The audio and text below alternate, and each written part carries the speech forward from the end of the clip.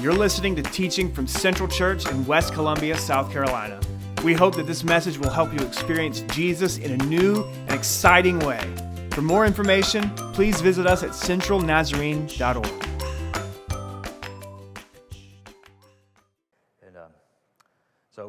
I was listening to that song, Seas into Highways. I was talking about the Red Sea, the splitting of the Red Sea. Bones into armies, Ezekiel's vision of the dry bones. And graveyards to gardens. And I don't know what the other metaphor was, the other descriptive term was. But, I was just sitting there thinking, in 15 days we're going to have an election. If one side wins, the other side's going to be wringing their hands. If the other side wins, people are going to be wringing their hands. And guess what? You can serve Jesus no matter who wins. You can serve Jesus. I know we all have our point of view and our opinion about, and prayers about who we want to win, but it's about the kingdom of God. We do our best to be the best citizens under God in this particular country and our own system of government. And I have my opinion and what I'll do, and you have yours and what you'll do, but Jesus is king. Jesus is king. So just purpose in your heart, no matter what happens, Jesus is your Lord. Okay, Jesus is your Lord. And, I like to look at history, and this is not my sermon, this is just for free. And, people have served God through very, very difficult times. Think about the first 2 or 3 centuries of Christianity and how those early Christians had to serve Jesus under Roman domination. I think if they can serve Jesus facing lions, you can serve Jesus facing Biden or Trump. I'm just going to say that. I think that'll preach. I think that's safe. And so anyway, you can just serve Jesus. So just make that your focal point and be a good citizen. All right, so that's not the theme of the day, but I just thought as I was singing that, I thought, Jesus is king. It's the kingdom of God. So, all right, so we've been talking to you about the end of the age. What time is it? The second coming and those kinds of things. And it's a question that the church has asked from the very beginning. In fact, I'm going to read a scripture to you in just a minute that will demonstrate that. From the very beginning, we want to know, when is the end coming? So my title is, what time is it? What time is it? When is Jesus coming back? And we don't know. We don't know. So, but what I want to do, this is a Nazarene church. I don't know if you knew that. When you walked in the doors, you walked into a Nazarene church. And we are a Wesleyan church. It shapes our theology. It shapes how we think. It shapes how we interpret the scriptures. It shapes how we view the world. And so I want you to know that there is no statement of faith. You don't have to believe a particular scenario about the end of the age in the Church of the Nazarene. We don't hold a position on how it's going to happen. There are some churches and some denominations, if you don't hold to a particular point of view about eschatology or the studies of the end of the age, then you really can't be a part of that church. We don't have that. You can believe pretty much whatever you want to believe about the end of the age, as long as it includes Jesus is coming back. That's the statement of faith. Jesus is coming back. And by the way, do you know that the entire New Testament era of which we live in, and was begun with the advent of Jesus, the entire New Testament era is and I'm going to use this word, it's a big word, but I'll just have to use it, and you process it with me, is eschatological. What that means is the end began the moment Jesus showed up. So our end, every time we come to church, we are participating in the arriving of the end. Every time we take communion, we are participating in the announcement of the arrival of the end. And the end is when Jesus returns. And so when we come to church, I was listening to a teacher professor give a lecture on the early church, and he was talking about like that song. He said in the first century, it was totally not like our age or our world, the country we live in, but that they were under severe persecution. And so when they would go to church, their number one prayer was not, Lord, heal my arthritis. They may have prayed that prayer, but that wasn't their principal prayer. Their prayer was not, Lord, my car's broken down, I need a new car. Or donkey in their case. They may have prayed that prayer, but it wasn't the principal prayer. The prayer was, even so come, Lord Jesus. Even so come. That was their prayer. They cried that out. We know that as Maranatha. Come, Lord, come. And so that is what they prayed, and probably we should join them. So our entire existence is pointing toward the end of the age. The existence of the church is pointing toward the end of the age. So when we talk about eschatology, it is the study of the end of the age. Eschatology comes from the Greek word eschaton, which means the end. And that day's coming. So it is important that you understand. Now, you don't have to accept it. It doesn't make you a bad person or not a Christian or not holy. But it's important that you understand a Wesleyan perspective on eschatology. What's eschatology? The study of the end. It comes from eschaton, which means the end. So it's important that you understand what that is. And so today is going to be more like teaching than preaching, but I'll promise I'll try not to make it boring. Okay, sometimes teaching can be a little more like laborious. That means intense, hard labor. So try to just like, as Terry has made me aware, or self-conscious, suck in some oxygen. You know, breathe deeply. Even if you have to pull your mask out a little bit, suck in some air so that the synapses can keep firing. So I'm going to give you some words, theological words, but they're words in the dictionary, words in theological dictionaries, and they will help you understand why Wesleyans believe what they believe about eschatology. So they are not commonly used words, but it's important that you understand them so that when someone is speaking or teaching or preaching, you will have an understanding of what perspective they have. It doesn't make them a bad person. It doesn't even necessarily make them wrong. It just means that's where they're coming from. And you'll know that. Oh, everybody good? Okay. Pull your mask out a little bit, suck in some air. Hopefully nobody near you is... Okay, we're all safe. We're all good. Oops. What you can't do is take your eye off the screen when you have one of these little gizmos, because it does what it wants to, unlike paper. All right. So we are Wesleyan. I point that out because it's important for you to know that we are not, if we are Wesleyan, then we're not Reformed. We're not Reformed. Now, some of you might need Reformation. Some of y'all might need Reformed. You know, my dad used to tell me you need to go to Reform school. That's what they called it back in the day. That means where they straighten you out. So, but we are not Reformed in a theological sense. We're not Calvinists. And when I say that, what I mean is that we're not Church of Christ, we're not Presbyterian, and we're not Baptist. Now, they're not bad people. They're Christians. They're brothers and sisters in the Lord. So it's not a stone. It's just a description saying we are Wesleyan. We're not Reformed. We're not Calvinists. And it makes a difference how we understand and process theology and eschatology. So you got that? So we know who we are. We are Wesleyan. This is a Nazarene church. It's in the Wesleyan Methodist tradition. And we're not the others. And it makes a distinction. And we recognize all of them, even our Catholic brothers. I hear some deriding like the Catholic Church, and they don't do things like I do, and they do things I don't do. But so do some close friends of mine, do things I wouldn't do, and have restrictions on things which I don't follow. So we consider all of these who adhere to the Apostles' Creed, the Nicene Creed, the Macedonian Creed, the Chalcedonian Creed, as brothers and sisters.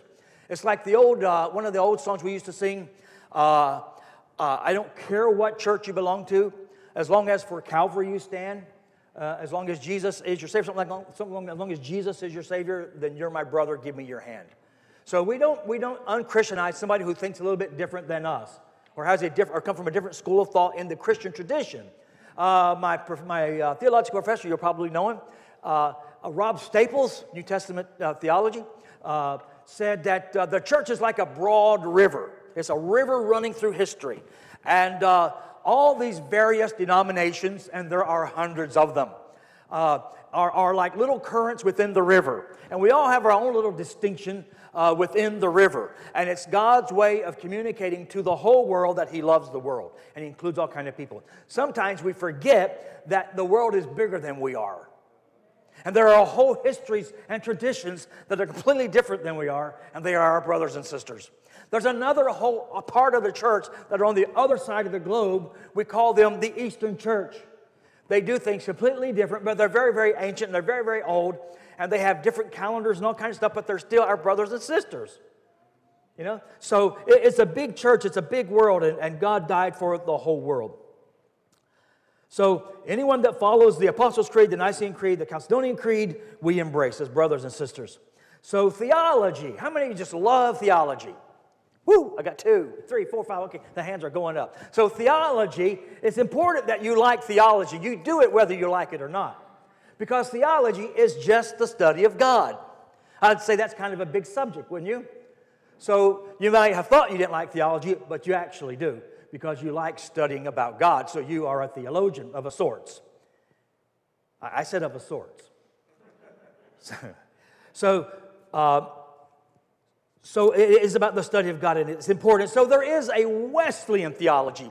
There is a Lutheran theology, a Calvinistic theology, a Catholic theology, an Eastern Church theology, and these are systems. So when I went to school, both in Bible college and in seminary, we studied systematic theology. So what you do is you have a theological perspective. For instance, like a Calvinistic theology, or a Wesleyan theology, or a Catholic theology. And so what theologians do in seminaries and in colleges is they study and they present to their students and pastors to churches a system of theology that is thought through. Now, what happens a lot of times, and when we don't have, we're not paying attention, it's not the pastor's fault or the teacher's fault. Somebody say amen. We're not paying attention. We may adopt a little bit of Calvinistic theology, a little bit of Wesleyan theology, a little bit of Catholicism in our grid, and we all mixed up in our thinking process. Now, if you know that's what you're doing, that's one thing. If you don't know what you're doing, that's another thing altogether. And so what happens a lot of the time in any particular subject as it relates to theology, we'll have like a hodgepodge. We'll just throw stuff into our pot. And that's okay because that's not going to get you to heaven anyway. But it's just to help us to think through our theology and what we believe about God and the church. Now, Wesleyan theology has this theme that's carried out from its very beginning. And John Wesley and associates of John Wesley used this word to try to describe Wesleyan theology. And it's called the Via Media. Does that bless your heart? So it's called the Via Media. And what that simply is, it's Latin for the middle way. And what that's referring to is that Wesley grew up in the time, sometime after Calvin. And, the Protestant Reformation was a couple hundred years before, but people were still grappling with theology and schools of theology and trying to put it together and come to some understanding of how to systematically think about these things so that they're coherent and they go somewhere and not a hodgepodge. So Wesley came up with this word, as far as I can tell, with the Via Media. And what he did is he took the best of the Roman Catholic tradition and the best of the Calvinistic tradition and merged them together into a systematic theology, which we now call Wesleyan theology. So, and I'm talking about theology, not practice. Theology, thoughts about God and salvation and the order of salvation, not practice. Do you understand the difference? Okay.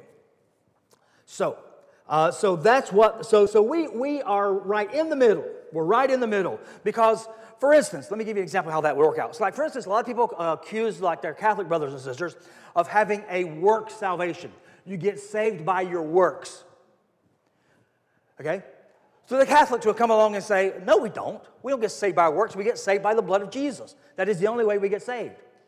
That's what they would tell you. But we will look at them and say, no, you say if you don't do all these things, you're not going to be saved. When they'll go, well, that's right. If you don't do these things, you're not going to be saved. But that's not what's saving you. Those are just the living out of your faith. They don't save you, but you must do them to have some mark of salvation. You can't just, but then our Calvinist brothers, some who are on the other side would go, no amount of work that you do is going to save you. No amount of work you're going to do is going to save you. It doesn't matter what you do. So what Wesley did is he took, well, yeah, you better have some works. James says, show me your faith, I'll show you my works. My works manifest my faith. I'll show you my works, and you can look at them and you can see I am a person of belief. So, but you can't say your works are going to save you. Only God saves you. So we have this statement of faith. Only God can save you. So you have to have faith and trust in God and God alone who saves you, but you better have some works along with it. The via media. Not one or the other, but both. So that's the via media. That's what he's talking about. Because particularly it was intense in that time because it was still being quite fleshed out and worked out in various churches. It's a way of understanding salvation and how God works in the world. And we have theological systems that try to describe that. Now, Wesleyan theology is shaped, no, let me say it this way. Churches that embrace a Wesleyan theology are churches like the Wesleyan Church, the Nazarene Church, the Church of God, all Methodist churches.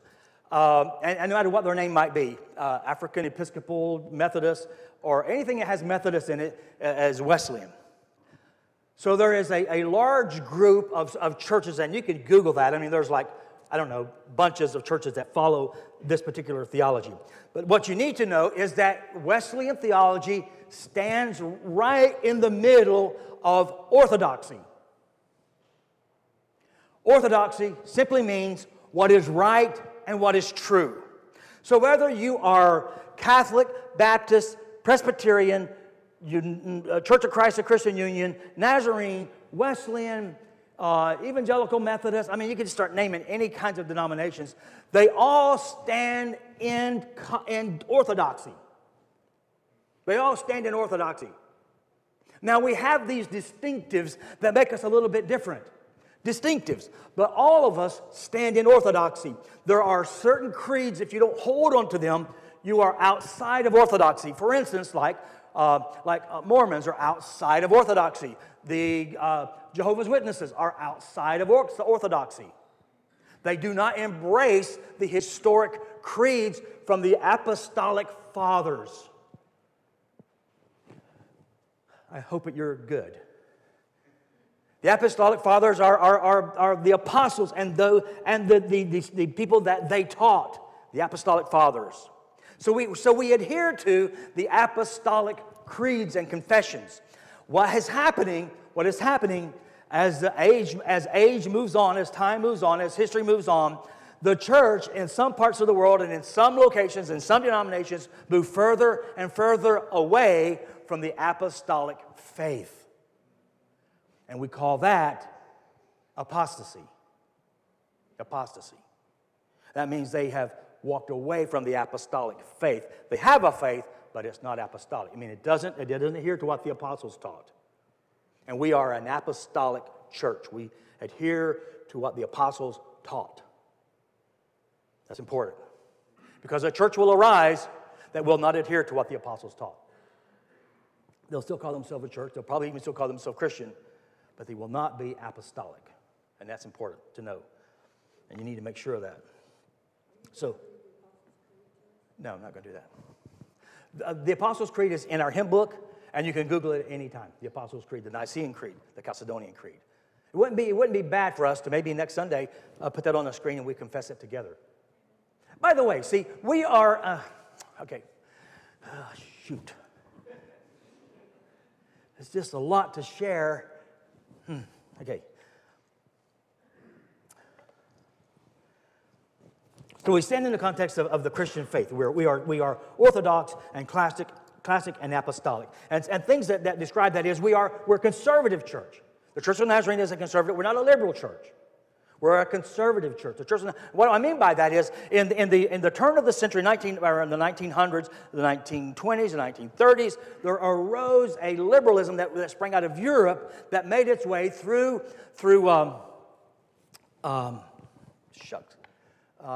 higher criticism. And so what they did is they took the Scriptures and they just broke them apart. And then they began to dissect them, and they began to process the Scriptures through a grid of reasoning. And then they would begin to just strike out, like any kind of miracle, they would just strike it out, because that doesn't apply itself, that doesn't allow itself to fall under reason. It's outside of reason. And they would look at the Scriptures and they would go, well, there's no way Moses could have known that, so somebody else later than Moses wrote that. And then they would just do that all throughout the Scriptures. And so then, in the 60s, my date not be exactly, but I'm not far off, there became this Jesus movement, and they began to take the Scriptures and say, what did Jesus say and what did he not say? So they would use these higher criticism tools and techniques, and they would just strike out things that they thought Jesus probably didn't say. See, in the Church of the Nazarene, we don't allow that. That's not part of our process. It's not part of our thinking. It's not how we process the Scriptures. We have a high view of Scripture. The Scripture is our sole authority. So if the Scriptures says it, it doesn't matter how you feel about it, what you think about it. The Scriptures are the final and sole authority about it. Thank you. I was hoping for some of that. The Scriptures, and not you, nor your opinion, nor how you feel about it, is the final authority. So in the Church of the Nazarene, the Scriptures are our final authority, our sole authority for life and salvation. So you need to understand that, because there is a whole school of thought moving now in the West where the Scriptures are not the final authority. The final authority is contemporary philosophy and social dynamics. So it's important that you know that. So in the Church of the Nazarene, it's a conservative church, and we have a high regard for the Scripture, so that we literally believe in this age, we literally believe in the virgin birth of Jesus. You were like, well, of course we do. Well, there's a lot of churches that don't. And there's a lot of highbrow pastors who don't. They don't believe Jesus was virgin born, because they strike out most all miracles. That's never happened in history, and so it probably didn't happen. He may have been a special child, but it wasn't virgin. So, and I'm not talking about some far-off thing. I'm talking about church right here in town. Right here in town. So we believe in the virgin birth. We believe in the deity of Christ. Any pastor, any church that takes that away from Jesus are not Christian. So we believe in the deity of Christ. The moment someone takes him off the pinnacle and puts him down here, they've erred from the apostolic faith. And they fall into a cult. They still may have Christian in their name, but they are not in the apostolic faith. So you need to know that. It's important. I may just get through the introduction. I don't know. We'll just see. And we believe in the bodily, not just in spirit, not in phantom, not in hope, but literally the bodily resurrection of Jesus. We confirm that, we affirm that, we confess that. There are whole schools of thought. There are serious theological schools who do not believe in the literal bodily resurrection of Jesus. They believe he rose in the hearts of his disciples. And they taught his good teaching. That's not us. We believe in the resurrection, the literal body resurrection of Jesus. So I'm trying to just paint some of these things for you. Not only that, this is important, because we live in an age that is very sensitive about all kinds of things. But we dare, as the Church of the Nazarene, to say that the Christian faith is true. Therefore, other religious faiths are not true. We don't say everybody's true.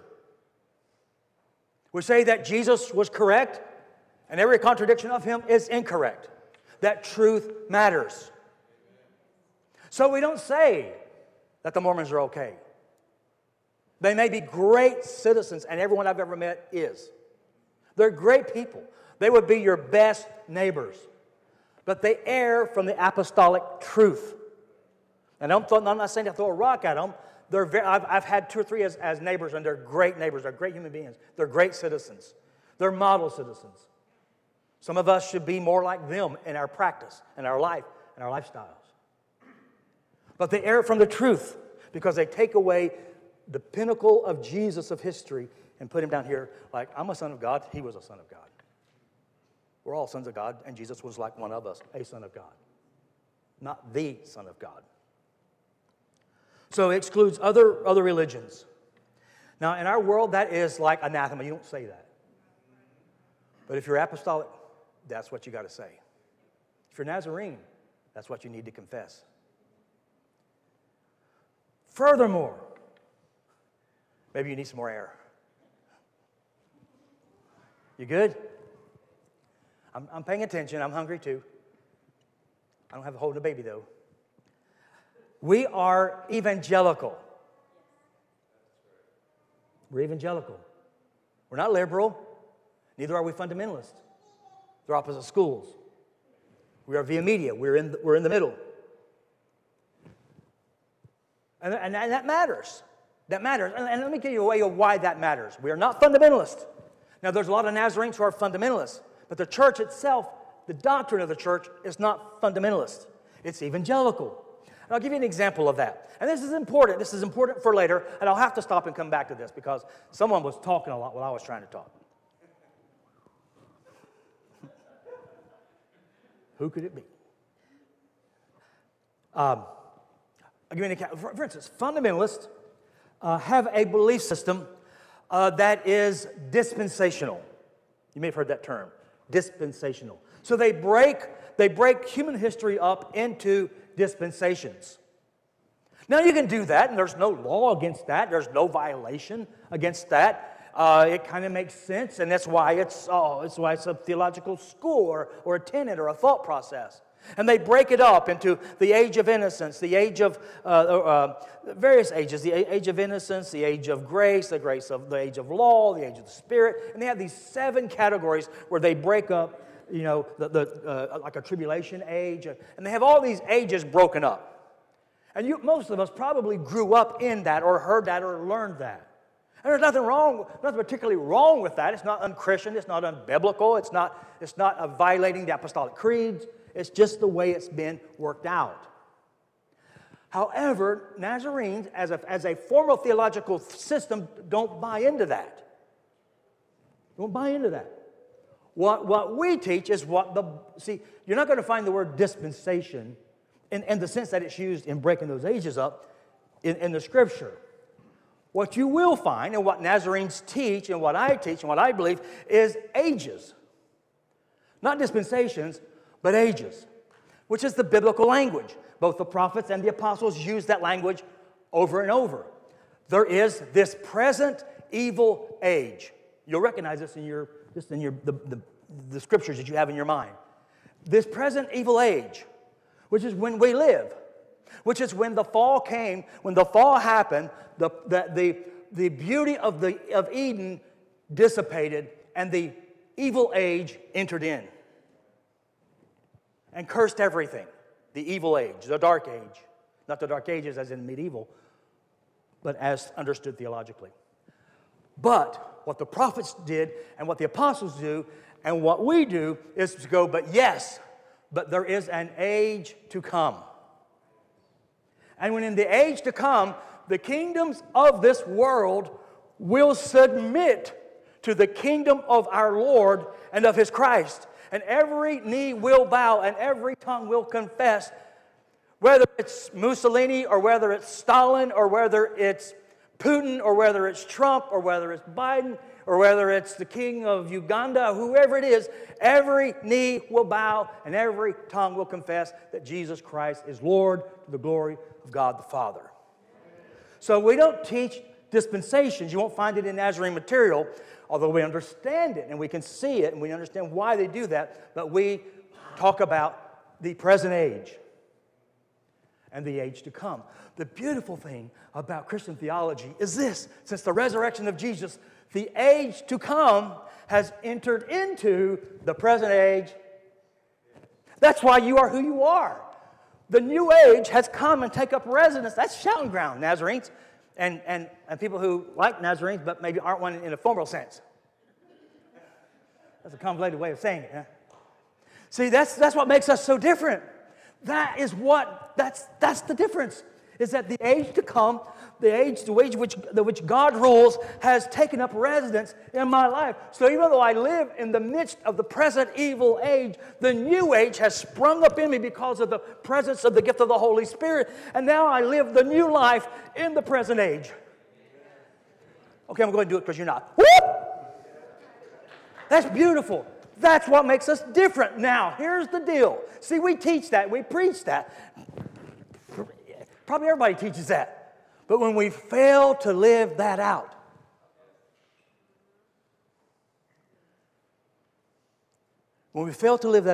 that's another whole message. Don't have time.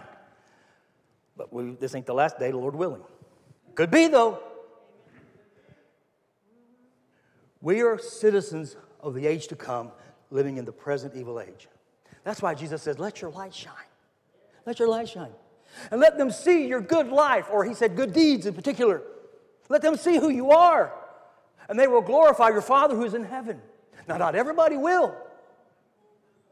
Some people will despise you because you're different. And your life reproves them. Your life is a correction to them and don't like it. And depending on how dark the age that is present in them, and they resist the grace of God, which is something we need to talk about, which is in this sermon, which I probably won't get to until next week, Lord willing. They will. I mean, I've had that happen, especially if you live in the workplace, in the secular workplace, and your life is as an agent of grace and of light. You're not wagging your finger at anybody. You're not like laying tracts down on people's desk or standing out in the lobby saying "turn or burn." You're not doing. You're just living life. You're just living life. There'll be some who won't like that because darkness likes darkness. And the light shines and reproves the darkness, and they gnash at it. Don't like it.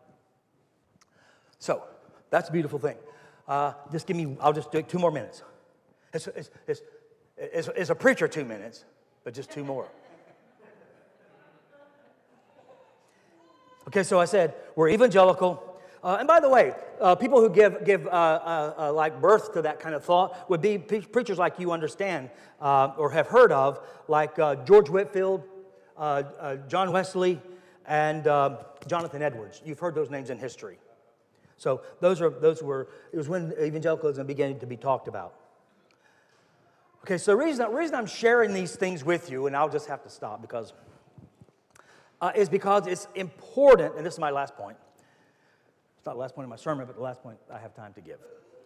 Because my dad told me the seed of understanding can only take it so long. Okay, so this is why I'm sharing all this with you. To reinforce or to teach what the assumptions are as we talk about this. What the assumptions are. And the whole next part of the sermon is about the assumptions that we hold as opposed to what maybe someone else might hold. And I wish I had time to do that, but I just don't, and it's not to be fair to you. So we have, and I've talked about this before, is that all of us, you can't help it, it's just the way that it is, all of us have presuppositions about how things are in the world. And that depends on how you were raised, who's speaking to you, what school of thought you're buying into. All of those shape your presuppositions when you see something happen. You interpret that through a presupposition that's in your own mind and in your own thinking. Now, someone else over here might see the same thing and draw out of it a completely different point. And the reason we do that is because we all have different presuppositions about things. Presuppositions are assumptions that we make about a thing. Now, here's the danger. People have assumptions about things. You ever said this, or someone said to you, "Well, I assumed," you idiot. That's what we imply. I assumed, everybody else knows it. Why don't you know it? I assumed that you would do this or you would do that, or I assumed you would know that. We say it like condescendingly. Like, well, no, I didn't know that. I can't read your mind. I didn't know you were thinking that. I processed that completely different. When you said, go ahead and just stay home, I literally thought you meant go ahead and stay home. That's a joke right there.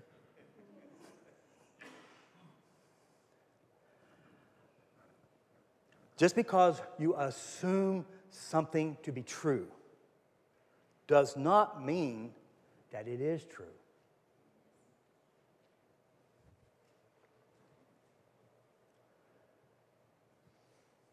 That's why there's this biblical imperative. Study to show yourself approved. One that will rightly divide the word of truth. The obvious implication is there's a wrong way to do it, or an erroneous way to do it. And there's some very, very, very good people, godly people, people who I admire and would serve, who do not share the same assumptions about Christian faith. Now, I said Christian faith, not some other faith. Assumptions about things, about Christian faith that I don't assume. I'll give you just an example, because, well, what in the world are you talking about? I'm talking about that. I'm talking about that right there. You know what that is? It's a wedding ring. There's a whole school of thought. Like, if you're really holy, you won't have that on. I was in a discussion with someone who said, Brent, the only ring you need is a ring around your table. Well, that's not bad. A ring around the table, not bad. But I learned through life practice that that's a pretty good thing to wear. Especially as a young man, out in the world, out on the beach, out in the shopping center. It's a good thing. It's a holy thing. But the other assumption is, not so good. Because of an interpretation of Scripture. Because the Scripture says, do not let your adorning be of the wearing of silver. I got an out. That's not silver. I don't know what it is, but it's not silver. But it imitates it. Nor of gold. Nor the putting on of apparel. We really don't want you to follow that one. Y'all were supposed to laugh. Thanks, Bill. We want you to put on apparel. But rather, let it be of a gentle and of a quiet spirit. They interpret that as an imperative. Don't wear silver and gold. It's not commanding not to wear silver and gold. What it's saying is, don't let that be who you are, haughty and arrogant and proudful. Rather, let humility and gentleness be who you are.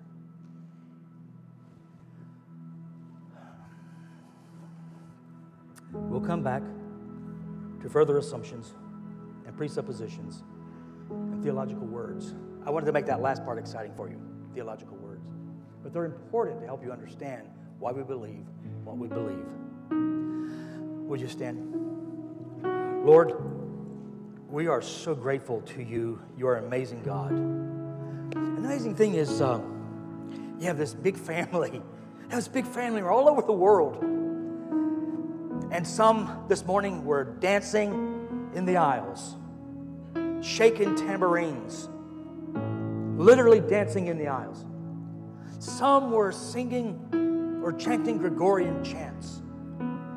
Some of your children met this morning with no music at all except the sounds of their voices. Some gathered together in sanctuaries lit up with colorful lights. Some met out under brush on the ground. We're all your family. We're all your children, those who name Jesus as Lord and Savior. What we want to do, Lord, is it's faith seeking understanding. So what we're trying to do is understand who we are and why we are under the kingship of God and of His Christ Jesus, who we confess as Lord. We want to be a church that's ready for you because we believe you're coming and you're coming soon. Thanks for joining us at Central Church today. If you'd like to get involved, please visit us at centralnazarene.org.